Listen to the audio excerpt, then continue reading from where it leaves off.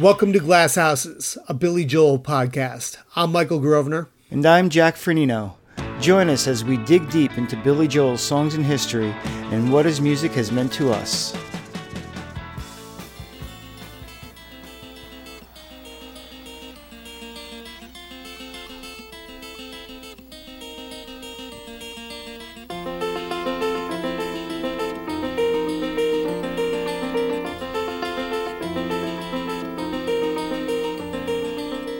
William Martin Joel had released 3 solo albums by the beginning of 1976.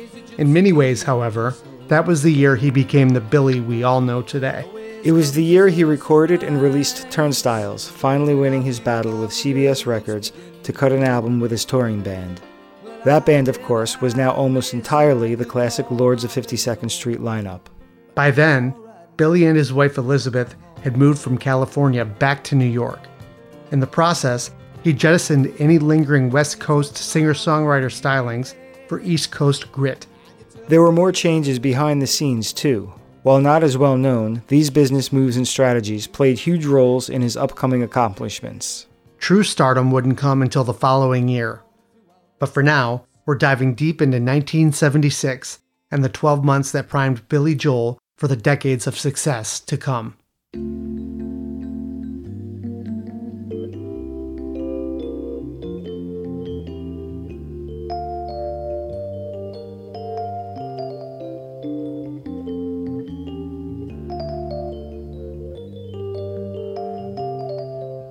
So here we are with 1976, which, as you may know, was another transformative year in Billy's career. This is the first year that the classic Lords of 52nd Street were assembled. He had a new album out. He had a new manager. There were so many things going on, and it was fun to peel back and see what was behind the scenes here. Yeah, going in, we knew this was going to be a big year. Putting together some of these things, you realize just how it all really came together in a very short amount of time after these years of being in a few different bands, then having a botched debut, and then having what was almost a fluke hit, a flop of a third album. And then all of a sudden, in the span of just a few months, everything just coalesced, and it was all systems go after that. Yeah, it really was. And you're right. It did happen relatively quickly because it was after the Street Life Serenader tour ended and Billy made his way back to New York. Within the following year, the career trajectory was on a much different path than it was coming out of that record. So we're going to get into all that in a second, but first we're going to keep up on our New Year's resolution of reading listener emails on the podcast.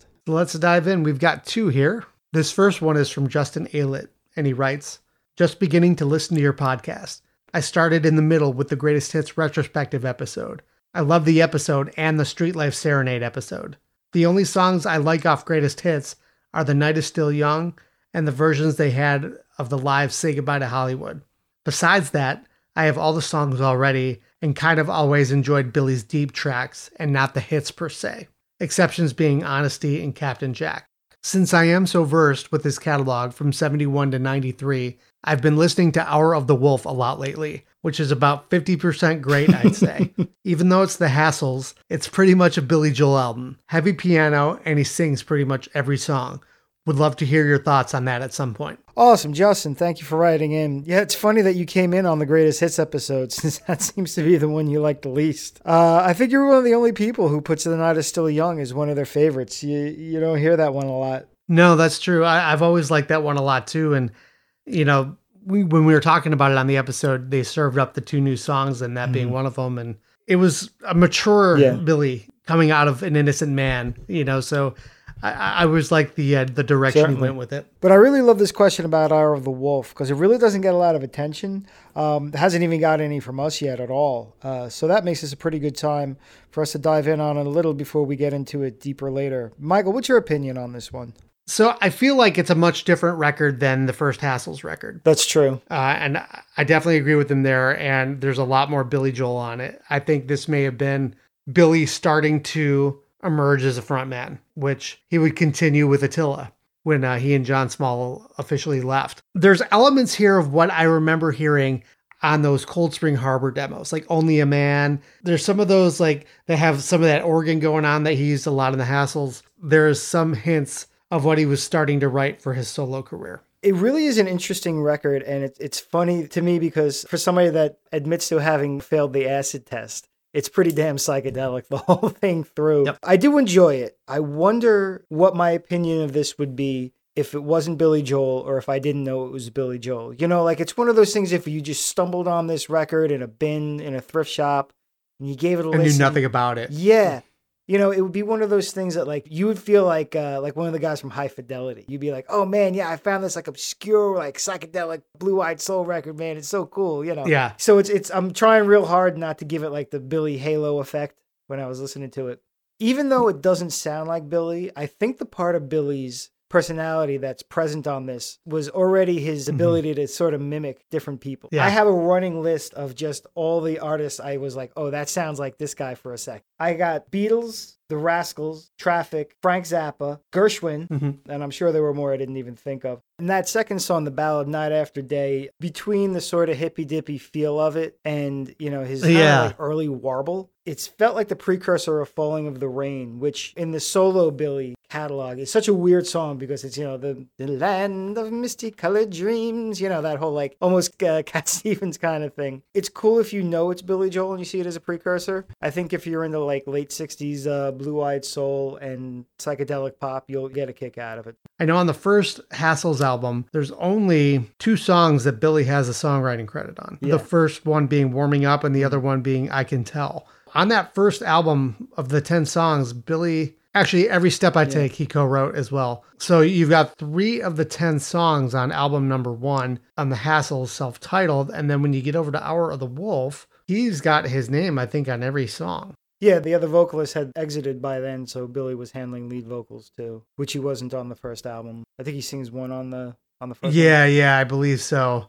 John Dezek does get credited for the Hour of the Wolf song and Further Than Heaven. So there's a couple songs that he's still credited on. And so this was only a year after the first Hassles record and only 2 years before Cold Spring Harbor. All 3 of those albums are quite different. You wonder, with this only being a year after the first album, if they were already on their way to being done. The Attila record came out the following year, so that was 1970. There wasn't too much left from the Hassles after this album.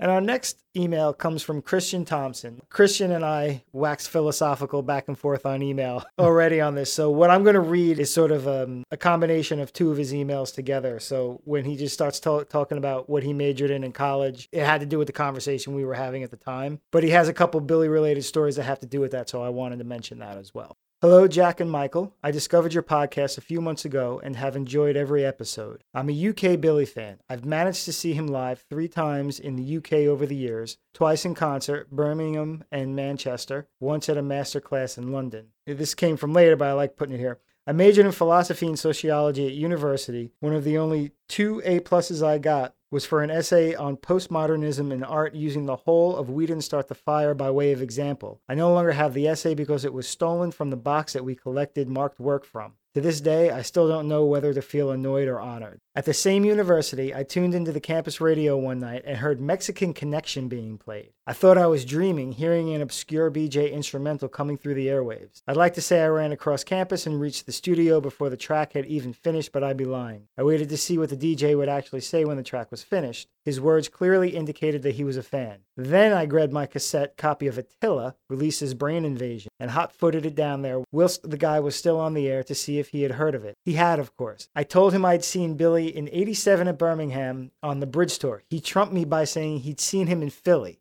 No way. Did he play Captain Jack, I asked. Dude, he played it twice, was the reply. So, a quick interlude. I wonder if he did play anything twice for Songs in the Attic at the same place or anything to capture it, or knowing Billy and knowing Philly, he was like, the hell with it. Let's just do it 2 times in a row. We'll have to look into that. Yeah. So here was the meat of our conversation. He says, I like to think I have some fairly diverse taste in music, but Billy has remained the biggest influence on me since my teenage years through to middle age. His music has got me through some tough times, but I do sometimes wonder if his own romanticism has affected my relationships over the years.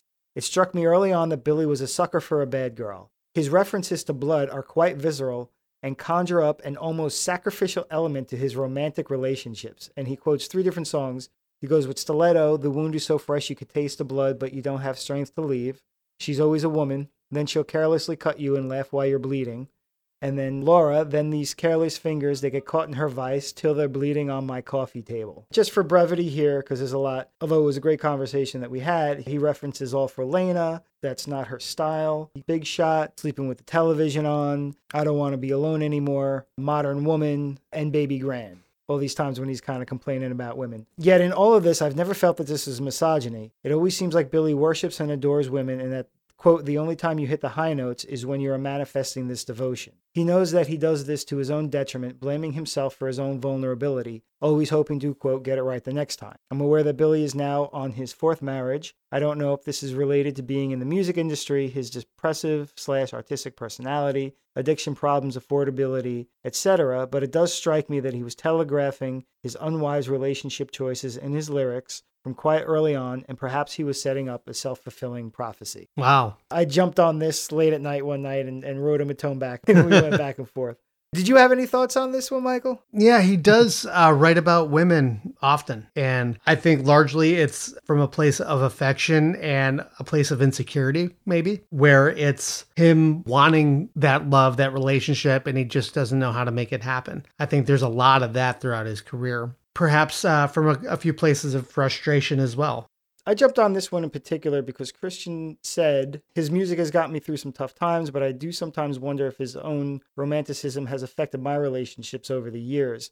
I kind of had a similar realization years ago in that growing up on Billy Joel and Billy Joel being the first lyricist that I really listened to. And I think for a long time, one of the only ones that really mattered. I mean, I went from Billy Joel to Jimi Hendrix. Hendrix is great, but his lyrics are fun. They're a little Dylan-esque and poetic, but they don't have that sort of real world capacity that Billy had. Yeah. I found that I also don't think they're misogynistic, although he does get accused of that sometimes. And I think the critics or anyone that says that's being usually a little lazy or taking something out of context or not seeing the full picture of what he's saying. But I think where his shortcoming comes in and what kind of got stuck in my brain that I had to kind of like unstick years later is he's got this angle of, yeah, you know, I'm kind of a ne'er-do-weller and I'm a little bit of a schlub and I got my faults, but, you know, oh man, isn't it so great that she loves me? It got in my head in this weird way, or as I said, maybe it wasn't the lyrics, but this was the lens I used to sort of fix my approach later on. I was like, well, what am I bringing to this relationship? You know what I mean? And what was Billy bringing to these relationships? You know, he kind of bitches about the woman the whole time. And then he's like so happy that she loves him for all his faults. But he never actually gives you any indication of what he's doing. Like, what's he doing to better the relationship? Right, yeah. So I pulled up, she's right on time. I'm a man with so much tension, far too many sins to mention. She don't have to take it anymore. You know, I think that's like the crystallizing one right there. You look into my eyes, you see the crazy gypsy in my soul. You may be right. He's pretty much just saying like, hey, I'm a douchebag and you got to love me. Like, that's pretty much the theme of that one. I just might be the lunatic. Yeah, exactly. For. Yeah. You know, he kind of like makes Lena out to be the problem in All for Lena, but like, oh, come on. He's a horny, obsessed teenager. Like, that's on him. That one. Yeah.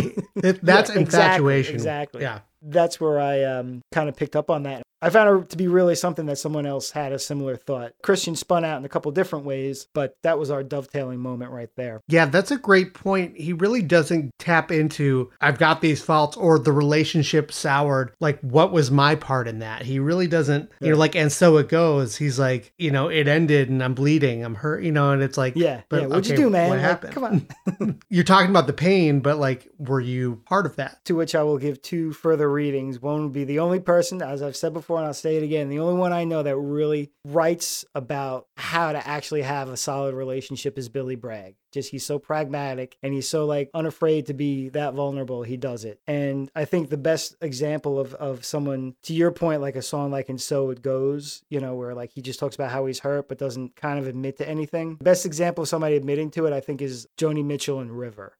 I think she just hits it right there, you know? Oh, yeah. Because it's not easy. The whole like talking yourself down, that's easy. I think that's like a natural reflex for a lot of people. But the vulnerability of owning up to your feelings truly, a lot of artists are afraid to really go there. Yeah. The Metallica song Nothing Else Matters on the Black Album. That was the first time there was any kind of love song ever out of that band. And it was a song he wrote for his girl at the time while he was on the road about missing her and loving her. And he played it for Lars, and Lars, the A&R guy in his head, is like, this is an amazing song. We have to do this. And James panicked. He's like, this is too personal. He was afraid to do it because he felt that song was so vulnerable, from the mighty Hetfield. And Lars convinced him to do it, and it became one of their biggest songs. All right. So I like these two emails.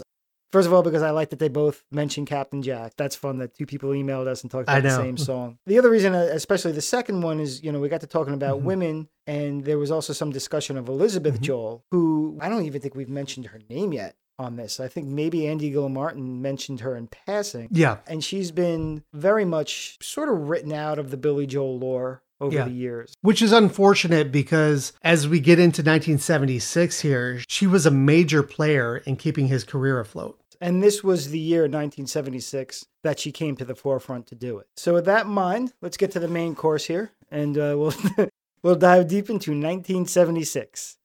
And cue the music. I'm already plotting it out of my head. Well, it's got to be Prelude because that's what he was opening concerts with once Turnstiles came out. Would you please give a warm welcome to Mr. Billy Joel.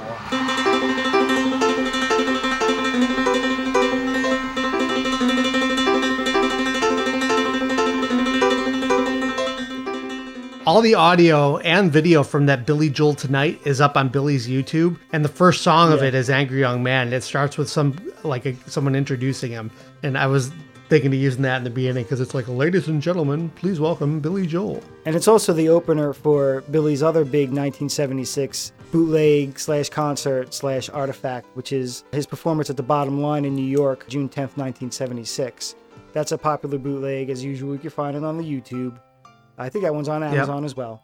Yeah, this was a brand new song at the time on the Turnstiles record, and it just had that frenetic energy to just kick it up right from the beginning. And this was a great song live, and so we'll be talking about that as we go into what's going on this year. January finds Billy about to take his first pass at recording Turnstile. Now, let's remember, and this is going to be a tough episode to do in the sense that we want to make this about 1976, not just Turnstiles, when there's so much to talk about there. But, if you remember back to our Street Life Serenade episode, that was the prior year, and it was a flop.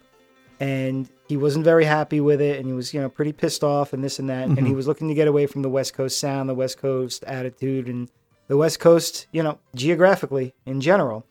And so he had a couple weeks allotted at the beginning of 76 to record his next album, which would become Turnstiles. And so the first attempt was during those several weeks in January that he had allotted. And that was going to be at the Caribou Ranch outside of Denver, Colorado. And it was going to feature Elton John's band. Elton John had, of course, recorded the album Caribou, so named for the studio. It was slated to be produced by James Grurico, and it was going to be recorded with Elton John's band. Elton John, of course, had recorded the album Caribou, so named for the same studio. And so Billy went in and began jamming with Dee Murray and Nigel Olsson from Elton's band. But this was a problem in quite a few ways. First of all, by his own admission, Billy at that point was already sick of being called the American Elton John. In fact, in Liberty's book, he talks about the show that year when Billy walks out. Oh, he was opening for the Beach Boys, and he walks out and says, for any of you critics that want to compare me to Elton John, and just gives him the finger. And that's how the show starts, with everybody thinking the Beach Boys are coming out, and here comes East Coast Billy instead.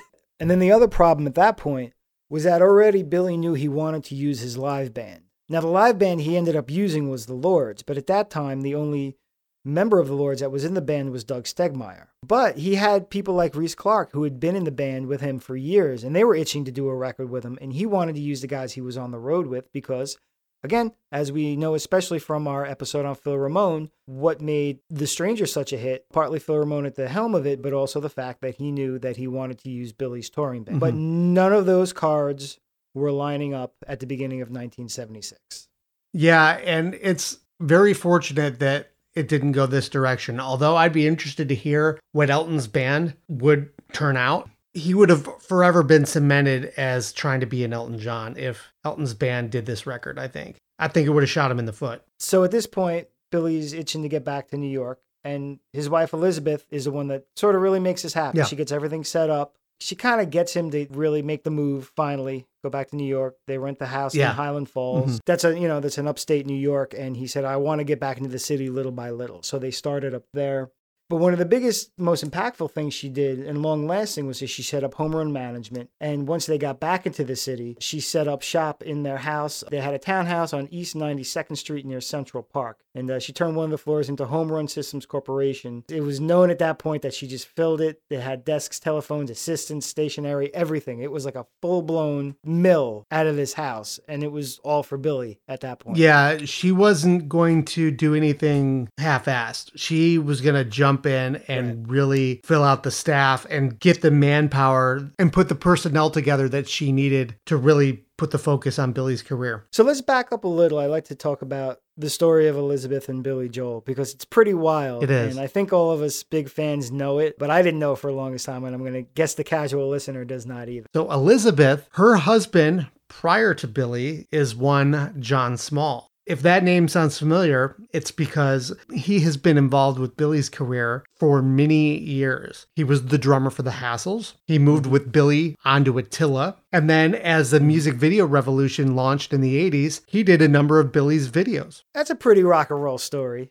You know, you stole the drummer's wife. And I had mentioned actually before that for someone like Billy who said himself that he failed the acid test, one of the stories, I think he said he had taken acid like 2 or 3 times and just had a horrible time every time. And one of them was like him, John Small, and Elizabeth. And it was just a horrible time. Yeah. They were all living together in New York before Billy went to the West Coast. And John and Elizabeth had a young child together. When all was said and done, long story short, Billy, Elizabeth, and the child head out to California. And at that point, there was contention between him and Small, which clearly got reconciled over time. But at that point, they just lit out. Right. You know, so like worst comes to worst, and if I don't have a car, I'll hitch. And, you know, I do my writing on my road guitar.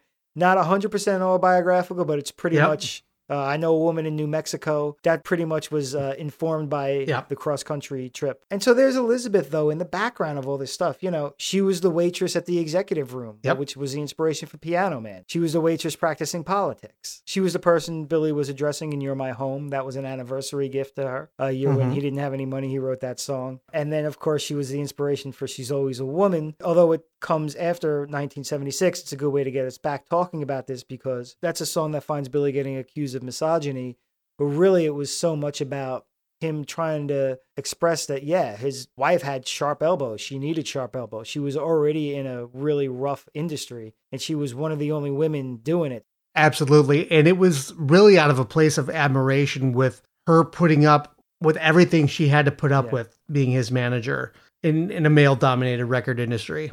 And still at the end of the day, you know, being a loving wife. And so the story goes that Billy played her She's Always a Woman. She goes, that's beautiful. Do I get part of the royalties? Do I get credits on it? But no, I mean, in all seriousness, you know, you'll read all about her going to bat for him, her making sure he had a budget to go on tour. She had to push for the radio budget. You know, DJs back then, at least, a lot of your freeform FM stations were freeform and they would play whatever they loved. And, you know, you'll hear things like a great interview with Ed Shockey at WMMR here in Philly from 1976, you know, because he was a huge Billy fan. But, you know, long and short of it still was, man, you needed somebody getting that song in front of the DJ, getting that album in front of the DJ. There's a million songs out there. They don't know, you know, they can't hear them all. Somebody's got to tell them. Positioning him just so to get him in front of the right ears at the right time to get the exposure. And you need budget for that. And a lot of times it was Elizabeth going to bat really, really hard to make sure the money was there for these things. And sure, you know, even at the time, the record company pays for the studio time and everything up front, and the artist ultimately pays for it out of record sales. But having to essentially record this album twice, I'm sure he was already on thin ice with the label, who weren't happy about the expenses. Right. And so the other two shakeups that year behind the scenes was that Jeff Schock became the road manager and Dennis Arfa became the booking agent. And one of the things Dennis Arfa did, which seemed to make a really big difference, was that he shifted Billy's tour strategy. So up to that point, Billy was following probably the more conventional route, which was opening for bigger acts. Right. And you'll hear him piss and moan about this a little, like on that boot from Northampton, PA. Yeah. He was like talking about opening for the Doobie Brothers and the Beach Boys. Doobie Brothers, Beach Boys, and and then I come out, Yeah. And that's what happened this year when he opened for the Beach Boys. So Dennis spearheaded getting out of that mode where he's not the unknown opener, where people are really just getting impatient, waiting for the headliner to come on. And he started booking him in small theaters so he could build in college towns. Right, and in college towns, yeah, which he played a lot of in 1976. You can see the shift in the set lists that year, where he goes from playing maybe 10 or 12 songs to a full 22 song set. And what's brilliant about shifting to the college market too is college radio is much more free form. Mm-hmm. And I'd be willing to bet that he early on had some better traction in college radio, and that just complemented, the cities he was playing very well. Now, while those were some very important behind the scenes happenings going on in Billy's career, probably the most visible thing that happened was the birth of the Lords of 52nd Street. This was the year that Liberty DeVito, Richie Cannata, Russell Javers hooked back up with Doug Stegmeyer to form the classic Billy Joel Band. And this was coming off the heels of the initial Turnstiles recording sessions with Elton's band not working out at all. Billy was not happy. He just was not feeling it and decided he wanted a New York band. And since Doug had joined him on the Street Life Serenade tour, he was the one guy that stuck with Billy when he moved back to New York. And so he went to Doug and asked, he's like, do you have any guys? Do you know any guys who, drummer, guitar players, anything like that? And of course, Doug, having had the band Topper, which was Liberty, Russell, and Howie Emerson. Absolutely. So he's like, yeah, well, I got some guys. And so they set up auditions, and I love the story about Liberty getting the gig. So Billy didn't know that Doug and Liberty were that tight, and Doug slipped Liberty a tape of some of the new songs that they were working on. And so Liberty did what I would do. Right. You learn those new songs. So Liberty comes to the audition ready to roll out these new songs, and Billy's like, dang, this guy picks it up quick. Not knowing he had a couple days to prepare this music that Doug sent him. It was quick. They were in, and, they started recording the album again in February of 76. This time they were in Hempstead, New York at Ultrasonic. And so this was going to be Billy's first attempt at producing himself, because he just wasn't happy with anyone he was working with to date. And he's like, well, I'll give it a shot. And before we get into the recording in Ultrasonic Studios, just because we're talking about Elizabeth here, I do love Liberty's story in his book. So he says, Billy introduced me to Elizabeth as, quote, his new drummer. Shaking my hand firmly, Elizabeth looked me straight in the eye and said, congratulations, you'll still have to prove yourself to me. And ultimately, the way he proved himself was one night they were all out drinking, and they drag raced through Manhattan. Liberty versus Elizabeth. Amazing. So I found some interesting stuff about Ultrasonic. I feel like it's a name in, sort of the Billy sphere, gets thrown around just a little, and you don't think much of it.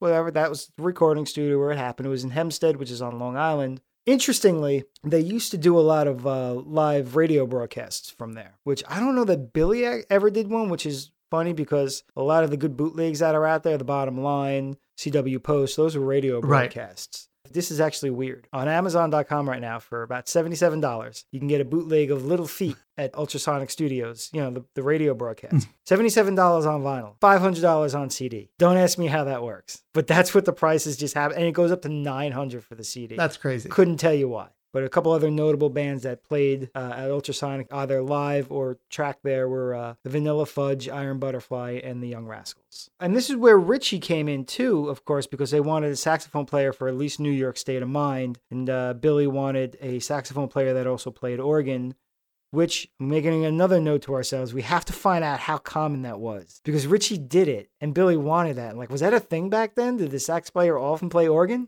Or was it, a situation where, like with Billy's music, like drums and guitar and bass, the sax wasn't something that was playing throughout the whole song. So, yeah, I wonder if that was common to have that kind of utility player back then. I always found it interesting, so specific that it was organ and saxophone. And if you watch, at least on the Live from Connecticut, he does have a synthesizer. I don't know what it is, because Billy's got the Mini Moog and he's got something else on top of it. But to that point, it was funny. So the story goes, of course, is that Doug's brother was running some recording sessions and knew about Richie Cannata and recommended him. But Richie comes in the day they're tracking Angry Young Man, and he's like, what the hell am I going to put on this? Like, he was kind of freaked out, like, what are you going to do with this, But of course, they're like, no, we want you for New York State of Mind. So New York State of Mind is the first one that Richie recorded. But ironically, to me, one of his signature pieces, or at least one of his big spotlight ones, is one that never made it onto an album. That's Handball.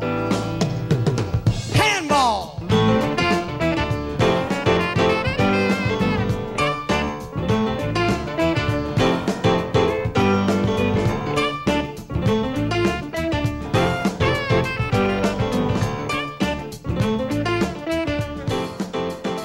So Handball was an instrumental that sounds very much of its time. The best analog I can give you, if you've never heard it, was the theme to Night Court, but it's a little cooler than that. Thinking about Handball real quick as it relates to Turnstiles, because we know that it was around that time. Right. And it was part of the batch of songs from that record. Turnstiles only has 8 songs. I wonder, and he had done a couple instrumentals before up to that point. I wonder what the decision process was in deciding not to put that on the record. It's a great song. We played the Funk Club version of it with Lib on drums. Yeah, 2000 I think it was. Yeah. Sounds great then. Sounds great on the bootlegs we get from 1976.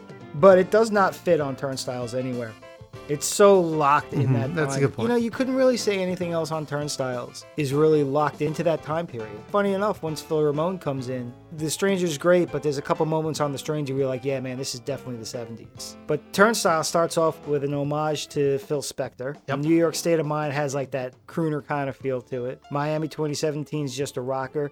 I mean, maybe you could say Prelude, Angry Young Man is of that era because that follows in the mold of songs like Foreplay a Long Time by Boston and Funeral for a Friend, Love Lies Bleeding by Elton John. That sort of prog leaning, but I'm going to say that's why. And by the time The Stranger came around, there was so much great material to choose from. I'm sure that wasn't even being considered by that point. First of all, by 77, they were firecrackers. I mean, you couldn't even imagine them doing that. Could you imagine them trying to do Handball on like CW Post? Like just galloping through everything and then just bringing it down. Cool jazz. Right. It didn't fit anymore for sure. But so maybe when Billy comes back, that'll be the big surprise at Madison Square Garden. He breaks out Handball.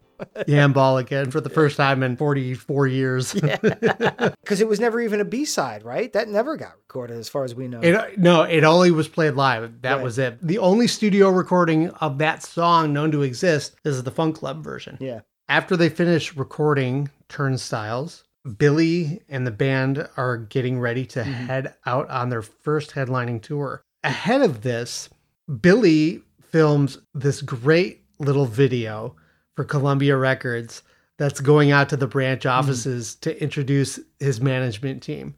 Billy in the 70s and early 80s especially was always so tongue-in-cheek and just had this vibe that like everything was so ridiculous, and so he's gonna not take it seriously and do something silly. And that's exactly the case with this video. We'll play a little bit of the clip here. Now, I'd like to introduce you to my new management company. I was with a different management company at one time. No names mentioned. But this is a new management company. They're New York based. It's called Home Run. Nothing to do with baseball. It's a home run company. Now, I'll introduce you now to my tour manager. You'll be meeting him. His name is Jeff Schock. Oh, hello, Jeff. The people who you'll be speaking with on the phones or in the office, you might be meeting them. I'll introduce them to you now.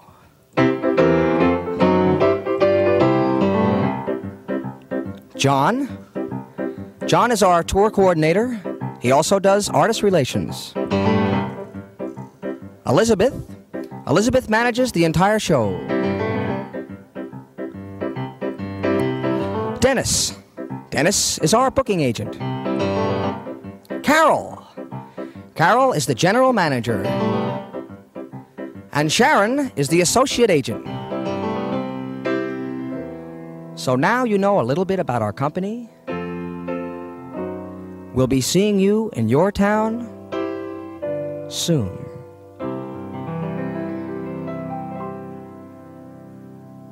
Yeah, this video is a great uncovered gem. I think it's the only time you see Elizabeth, actually, in anything official, as far as I know. Yeah, she's always been pretty well behind the scenes, so that's a pretty rare appearance for sure. If you search the Legacy Recordings YouTube channel for Billy Joel Turnstiles, you'll find it. It's part 2 of their series on turnstiles. And so what this video is, it's a little promotional video that Billy shot introducing his touring crew, not the band, the touring crew, like tour management, booking agent, and everyone at Home Run to Columbia Records. It was just a little video postcard introducing the label to all these new people in the organization so that when Billy came through on tour, they would already kind of have an idea of who these people were. And this was something that was often made by the record company, but Billy decided to do something fun himself. And this was the result. I recommend you looking it up because it's pretty funny. The most 70s looking crew you'll see this side of Saturday Night Fever. And not much video footage has survived from that era. So the fact that Sony, it was CBS at the time, the fact that they've held on to it and preserved it for so long is a real treat. It was really fun to see a little snapshot of, mid 76 here. Prior to the album coming out, Billy and the band hit the road for the Turnstiles tour. I'm showing in 76, we've got 51 dates, 44 in America, 5 in Australia, 2 in Canada. And the first date being March 6th in appropriately Allentown, Pennsylvania at Memorial Hall. Right, and there's no set list out there for this one. Right. Yeah, then he's up in Boston a couple weeks later. Nope, no set list there. Yeah, this is the end of the era where you can't find Billy's set lists online anywhere. Because when did Turnstiles come out? Exactly. Turnstiles was officially released on May 19th. Ah, see, here we go. See, now April 28th is the first one when we get a set list. He's playing Nassau Coliseum, but he's clearly opening for somebody. Number one, because he's playing the Coliseum pre-Stranger, and number two, this is just a 12-song set list. And this is pretty typical of his set list when he was an opener. So here is his set list at Nassau Coliseum. Again, this was April 28th, 1976. We opened with Prelude, Angry Young Man, going into Somewhere Along the Line. Then we got Travelin' Prayer, Piano Man, Root Beer Rag, New York State of Mind, The Entertainer, The Ballad of Billy the Kid, Miami 2017, Captain Jack, Weekend Song, and Ain't No Crime. That is a solid set list. I like seeing Weekend Song in there. Yeah, I mean, that was even, up to the CW Post, that was still towards the end. He was still doing that one. This was the last run that was ever in the set list, right. Really. And he's not closing with Souvenir here either. Yeah, May 2nd, he plays just 9 songs. And now for what we're going to assume is his first concert in Australia. This was May 19th at the Sydney Opera House. This is interesting. He starts with Somewhere Along the Line and then goes into Summer Highland Falls. Ends this one with Souvenir. And so, there's a couple more from Turnstiles that make an appearance here. Say Goodbye to Hollywood's getting into the set list. I've Loved These Days. We've got James as well, which actually James, I believe, was a single in Australia. And the album actually did quite well. This was the first album that really took off for him in Australia. It's funny, remembering back to Street Life Serenade, he said he's convinced that the reason he did so well in Australia is because they did not release Street Life Serenade in that country. And while he was in Australia, he also did a kind of an odd interview, and we covered it in our TV appearances episode a few back, where he just seems real pissed off, and he's in a white robe, and so we're thinking it was before the performance. And he's got his sort of Dustin Hoffman and Midnight Cowboy nasally voice going. And he, just seems really perturbed and put off by the whole thing. But I'm going to say this about that real quick as I was thinking about this. There's some footage of people interviewing Ginger Baker, and it seemed a little antagonistic on both ends. I think at least in the 60s, it was still the old guard interviewing these dirty hippie kids. And sometimes I wonder if Billy was almost doing an impression of that, as much as he loves to do impressions, is sort of putting on the old, remember back in the 60s when the interviewer and the subject were at odds if it was rock and roll. Yeah, I can't quite tell. I'll have to look again at the footage footage on like how sweaty he is. I don't remember if it's like before or after a show, but I figure I feel like it's either one or the other, like right before or Yeah, it's right only he's after. there in a robe. So that makes me think it's almost like post-show, house is cleared out, and he is like sweaty, so he changes into a robe, and then they sit him on stage to do an interview. I don't know, I could be wrong. Yeah. It's a strange setting that usually isn't done. I really think it was before. I couldn't see Billy or any other artist hanging around after a show because they got to tear that stuff down, man. Where they bring a camera on there? So yeah, you're right. It's probably like after sound check, before doors. Right. It is cool to see just the fact that it's like the stage with nobody on it and stuff like that. And the quality of the footage is great. Again, for something that old. I'm sure there was some like old school producer like all pissed off that he's in a bathrobe or something, you know. And then from this year too, there's a second interview with Ed Shockey from WMMR, which is the radio station in Philadelphia from which the infamous Captain Jack performance took hold, at least in that city, and really had an early impact on his career. Yeah. That's a real mellow interview too, very casual. They talk about like Janis Ian and Springsteen. Oh, remember the time you were up here and Springsteen was here? Yeah. If you find this one, it's 1970. It's two interviews, one from 74 and 76 bundled together, and it's just audio, and it just has the MMR logo. I don't know. I keep changing all the time. Basically think of myself as a musician. And I'm going to be eclectic, you know. You're going to be eclectic? As long as I can. Do you care if you have hit records? To tell you the truth, I don't really care. But the record company does, because it makes you more visible and it sells more records, and it makes you a more commercially viable product, as they refer to you. You can sell more, you can sell more units that way. More units, right. And by and large, that brings us to June 10th at the bottom line. He played there 3 nights in June, and the third one was the one that was a radio broadcast. So this is the one that we have the set list for. This is still only a 17-song set. He gets 3 encores here. Which, as we saw, however, for Orpheum, it was a funny thing where he did like an encore as the first band on the 3-band bill, which seemed very unusual. This set list, we got All You Want to Do Is Dance, and a lot of the staples from the last couple tours. You know, Somewhere Along the Line, Traveling Prayer, which pretty much got pushed out by the Stranger album. You know, as far as live representation goes, I think once we hit the Stranger, some of those early live staples like that started to work their way out. But, you know, on Live from Long Island in 82, he talks about, you know, new album out, and we're not going to dump too much on you like you see a lot of the times. Well, he was coming pretty strong here with Turnstiles. Quite a few of the songs were getting played. Yeah. So 7 of the 8 songs from Turnstiles are played at this bottom line show. I mean, I guess that makes sense, being that it was a radio broadcast. What better way to promote your new album than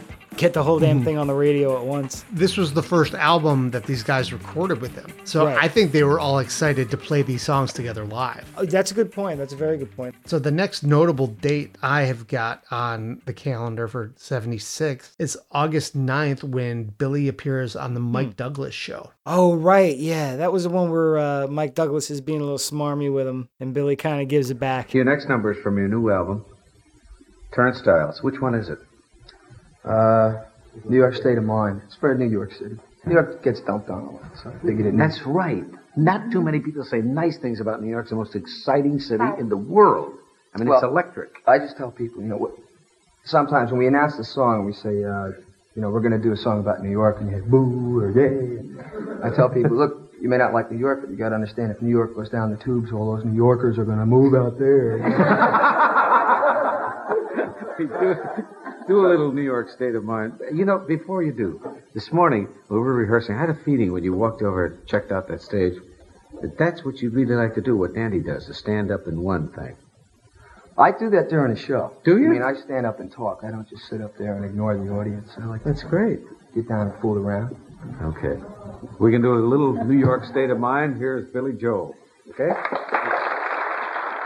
The first 3 albums, you know, Cold Spring Harbor through Street Life, were all done in LA and all had a bit of that West Coast vibe. Oh, yeah. That's all gone in 76. He's got the New York band. He's back home. The New York Billy we all know, in many ways born in 76. Yeah, and you know, the more I'm thinking about it, because you're saying this, I'm going through the songs in my mind, and I want to go back to All You Want to Do Is Dance, because that's the first one where I really think his accent and his New York tone really come through. So like Say Goodbye to Hollywood, he's doing such a Phil Spector thing. He's in great voice, but it's not necessarily like New York. But the party is over. That whole thing. It's like it's so New York. The way he bounces those letters. Yeah, that's the first time that really really comes through. I mean, we've identified those snippets of moments like it's tough for me, it's tough for you in Roberta, where it comes through just a little. But yeah, that's the first one, third song on the album where it just really kicks in. The Turnstiles tour was an interesting one because it was kind of a hybrid of supporting bigger acts. So he was playing some arenas and some amphitheaters, so some big venues, but then you also had the theaters and clubs and the college towns and stuff like that. So it really kind of ran the gamut of what kind of shows they were doing that year, which is fascinating. This was the last time that happened. Even, by 77, he's still playing colleges, still playing small theaters, but only playing those as the headliner. Carnegie Hall being the next year. One thing I found fascinating is, this was the year he did the Beach Boys? He had done it before, slot, right? but they make mention in Fred Scher's book that he had opened for the Beach Boys at least this year. It was either that book or Lib's book talks about opening for the Beach Boys, and people were expecting the Beach Boys to come out, and out struts Billy instead, and he gives the critics the finger. It's like they had to have been expecting something else. I mean, there's a piano on the stage right in front. But what I found fascinating is during the summer, there were quite a few amphitheaters played, because I saw like 3 nights at Pine Knob Music Theater in Michigan. And historically, Billy doesn't play a lot of, they call them sheds in the industry, the outdoor amphitheaters. By the time he really started playing a lot of outdoor shows, he kind of started doing baseball stadiums, football stadium with Elton John and stuff like that. So he really doesn't play many amphitheaters after this. A few, but not too much. What would you say is the significance about the amphitheaters? Industry-wise, sound-wise? I mean, I'm not a big fan of them, to be honest with you. Maybe Jones Beach Theater I like. Jones Beach. But other than that, I mean, we have one BB&T Pavilion. For my money, always had horrible acoustics. Yeah, it's tricky. They're bigger than some arenas, because I know the one in Michigan, Pine Knob, which is called DTE Energy Music Theater for the last 15 years, but everyone still calls it Pine Knob. And it's always going to be Pine Knob to anyone in Michigan, I'll tell you that. I don't know. I think there's just something that people like about like summer outdoor concerts. The open air, it's like everyone tailgates in the parking lot, and it's just a big party more than an event, really. It's a totally different vibe. That may be why I don't like it. I'm here to listen to music, man. Like, I didn't pay all this money. Yeah. I typically don't prefer them. Bands I see that I like that have great stage shows with like lights and different things like that, you really don't get as much of that effect with an amphitheater, especially if you're seeing a show in like July or August and it's still light until 10 o'clock at night. Point. The other big landmark set of shows for 76, I'd say, would be Palmer Auditorium at Connecticut College in New London. And this was December 5th and 6th, and it was filmed for a short-lived VHS release called Billy Joel Tonight. One thing I always found odd about this one was just how subdued the audience was, be it the recording of said audience or if they were actually that mellow. It sounds more like a soundboard recording in the fact that there's hardly any audience there. Yeah, but even looking at them, they do seem very... a little docile. Yeah, like the hands on their laps, like on their legs, like a school assembly, Like Russia at the beginning of the tour. Yeah. Everyone's quiet, just watching. No one's really getting into it. Right. Yeah. I mean, it's still a good show, and it's a great showcase. The bottom line's a great boot. Maybe better than Billy Joel Tonight, but Billy's on his own turf there. Yeah. You hear that vibe on other boots. What I kind of like about this one is if you close your eyes and imagine just the fact that this is one of the first times the Lords are getting pro shot. It seems very fresh, and because it's, in front of probably a potentially new audience, it's got a vibe like that where they're really showcasing themselves. And this one has Handball on it. Yeah. Also has Nocturne of all things. It's only 10 songs. I think he was opening for somebody on this one. There was 2 nights recorded and they only chose 10 songs. So who knows? Maybe he was headlining and they just cherry picked those songs for it. Right. So this was actually a Time Life video. You remember those? Yep. You used to see commercial for him. The new Time Life series. All the time. Yeah, a couple years back, Billy's team cleaned it up and put it up on YouTube. And I'm super grateful for YouTube because we get to see all this great footage. But man, I'm still a physical copy kind of guy. Like, do a deluxe edition of Turnstiles and throw a DVD on there of this or something. Yeah, Billy does not go for that. And actually, some of these songs made their way onto a promo record that came out the following year called Souvenir, which was an often collected record that was they call it a white label promo, where the label in the middle is white and the front is just a white cover with like a sketch of Billy and a piano. There's two sides. One side is kind of like a best of studio up to that point, and then the flip side is like 4 or 5 songs from this show. Yeah, that crops up every so often. Somebody kind of posts something about that. And it throws you off, too, because it's called Souvenir, so it came out after Turnstiles, but it's named after a song on Street Life. Yeah. Just making sure the waters get a little muddier. Yeah, exactly. Yeah. And so the year wraps up December 7th, so just one night after the Billy Joel Tonight taping. The last show of the year is showing to be in New Jersey at Montclair State College in Montclair. So he wrapped up here in early December for the year. And, you know, from here, so to speak, the rest is history. 1976 is the year he solidified his management team, his band, and his sound. The next year, it was all going to go into the stratosphere. To give you an idea, you know, I remember there was a story, I think it was the member VH1 Behind the Music, where they were talking about the Turnstiles tour was really struggling financially, and they needed like $50,000 to finish out the tour or something like that. And it was Elizabeth with Walter Yetnikoff at Columbia who got it done. You had somebody at Columbia who believed in Billy, and Elizabeth was going to do everything she could to get things happening. They salvaged the tour and were able to complete the tour, which was enough, you know, into 77, which culminated in those Carnegie shows, which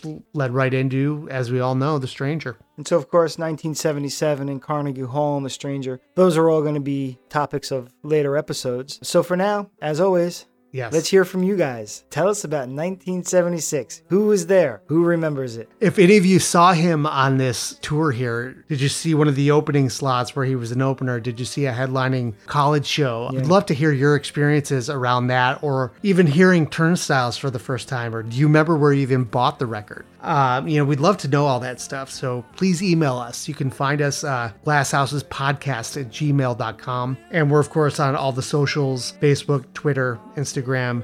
You can connect with us there as well. And one more thing I just thought of. I would love to know, anyone that was a fan of Billy pre-1976, what did you think when you went to your next show and this whole new band was there with this whole new sound? Did you notice that it was different? Was it very apparent? Did it shock you? Did you love it? Did you hate it? Did you grow to get used to it? Or did you see it and go, wow, yeah, this is it. This is going to be huge. I'd love to hear from somebody that saw shows on both ends of that. People who are very passionate about a band or an artist often are very defensive or opinionated about, you know, the band members or the lineup changes. And this was quite a significant one. And I would love to see people's impressions were who saw both of them. So let us know. We'll be here. We're making a point of reading your emails and comments on the air, or on our podcast, rather.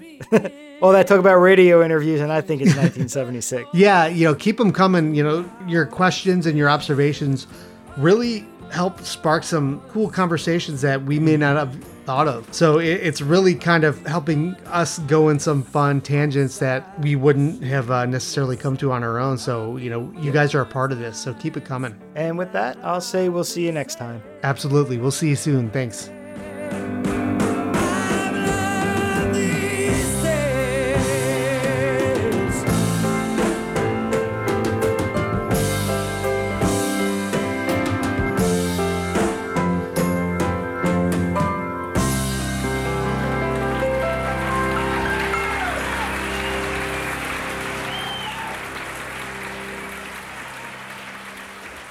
Thank you.